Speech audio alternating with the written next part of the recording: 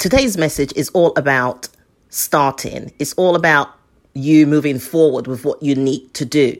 That's what today is all about. So my question is, what's stopping you from starting? What's stopping you from achieving your goals? What's stopping you? What's getting in the way of you achieving the things that you need to achieve? So we are in this season where we need to take action. And the reason why I'm saying this is because you really need to move forward. There's no point being frustrated, procrastinating about what you need to do, and then somewhere down the line, maybe next year, you're frustrated again and saying, oh, I wish I'd done this and I wish I'd done that. So my question is, what is stopping you from achieving your goals? Do you know that the quest for perfection can be an instrument for purpose diversion? I'm going to repeat that. The quest for perfection can be an instrument of purpose diversion. And the reason why I say that is because sometimes we wait for things to be perfect before we take action. We wait for things to be smooth and to be fantastic before we start. However, I just want to draw your attention to this, that do you know that you are successful when you start? And the reason why I say that success is starting is because it's very difficult for a lot of people to start.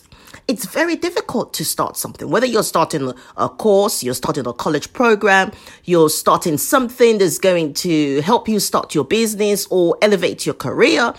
It's very difficult for people to start because life happens. There's lots of obligations, there's lots of things that in the way of you doing those things that you want to do. But when you start, that is success. When you start, when you register for that thing, when you register for that program, when you register for that course, when you register for what it is that you need to register for that's going to elevate you, you are successful because you have started.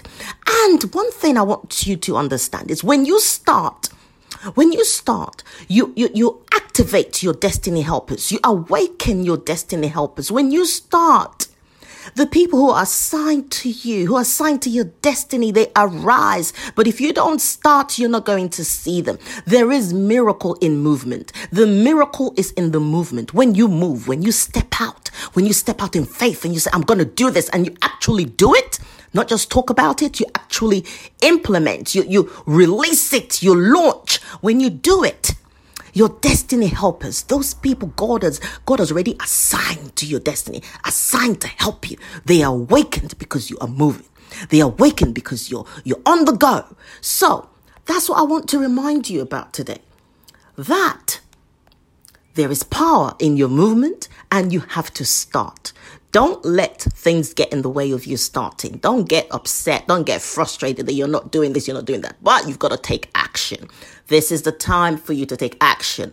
Perfection can be a destiny thief. Perfection can be a destiny thief because when we strive to be perfect, we don't do anything. We don't start.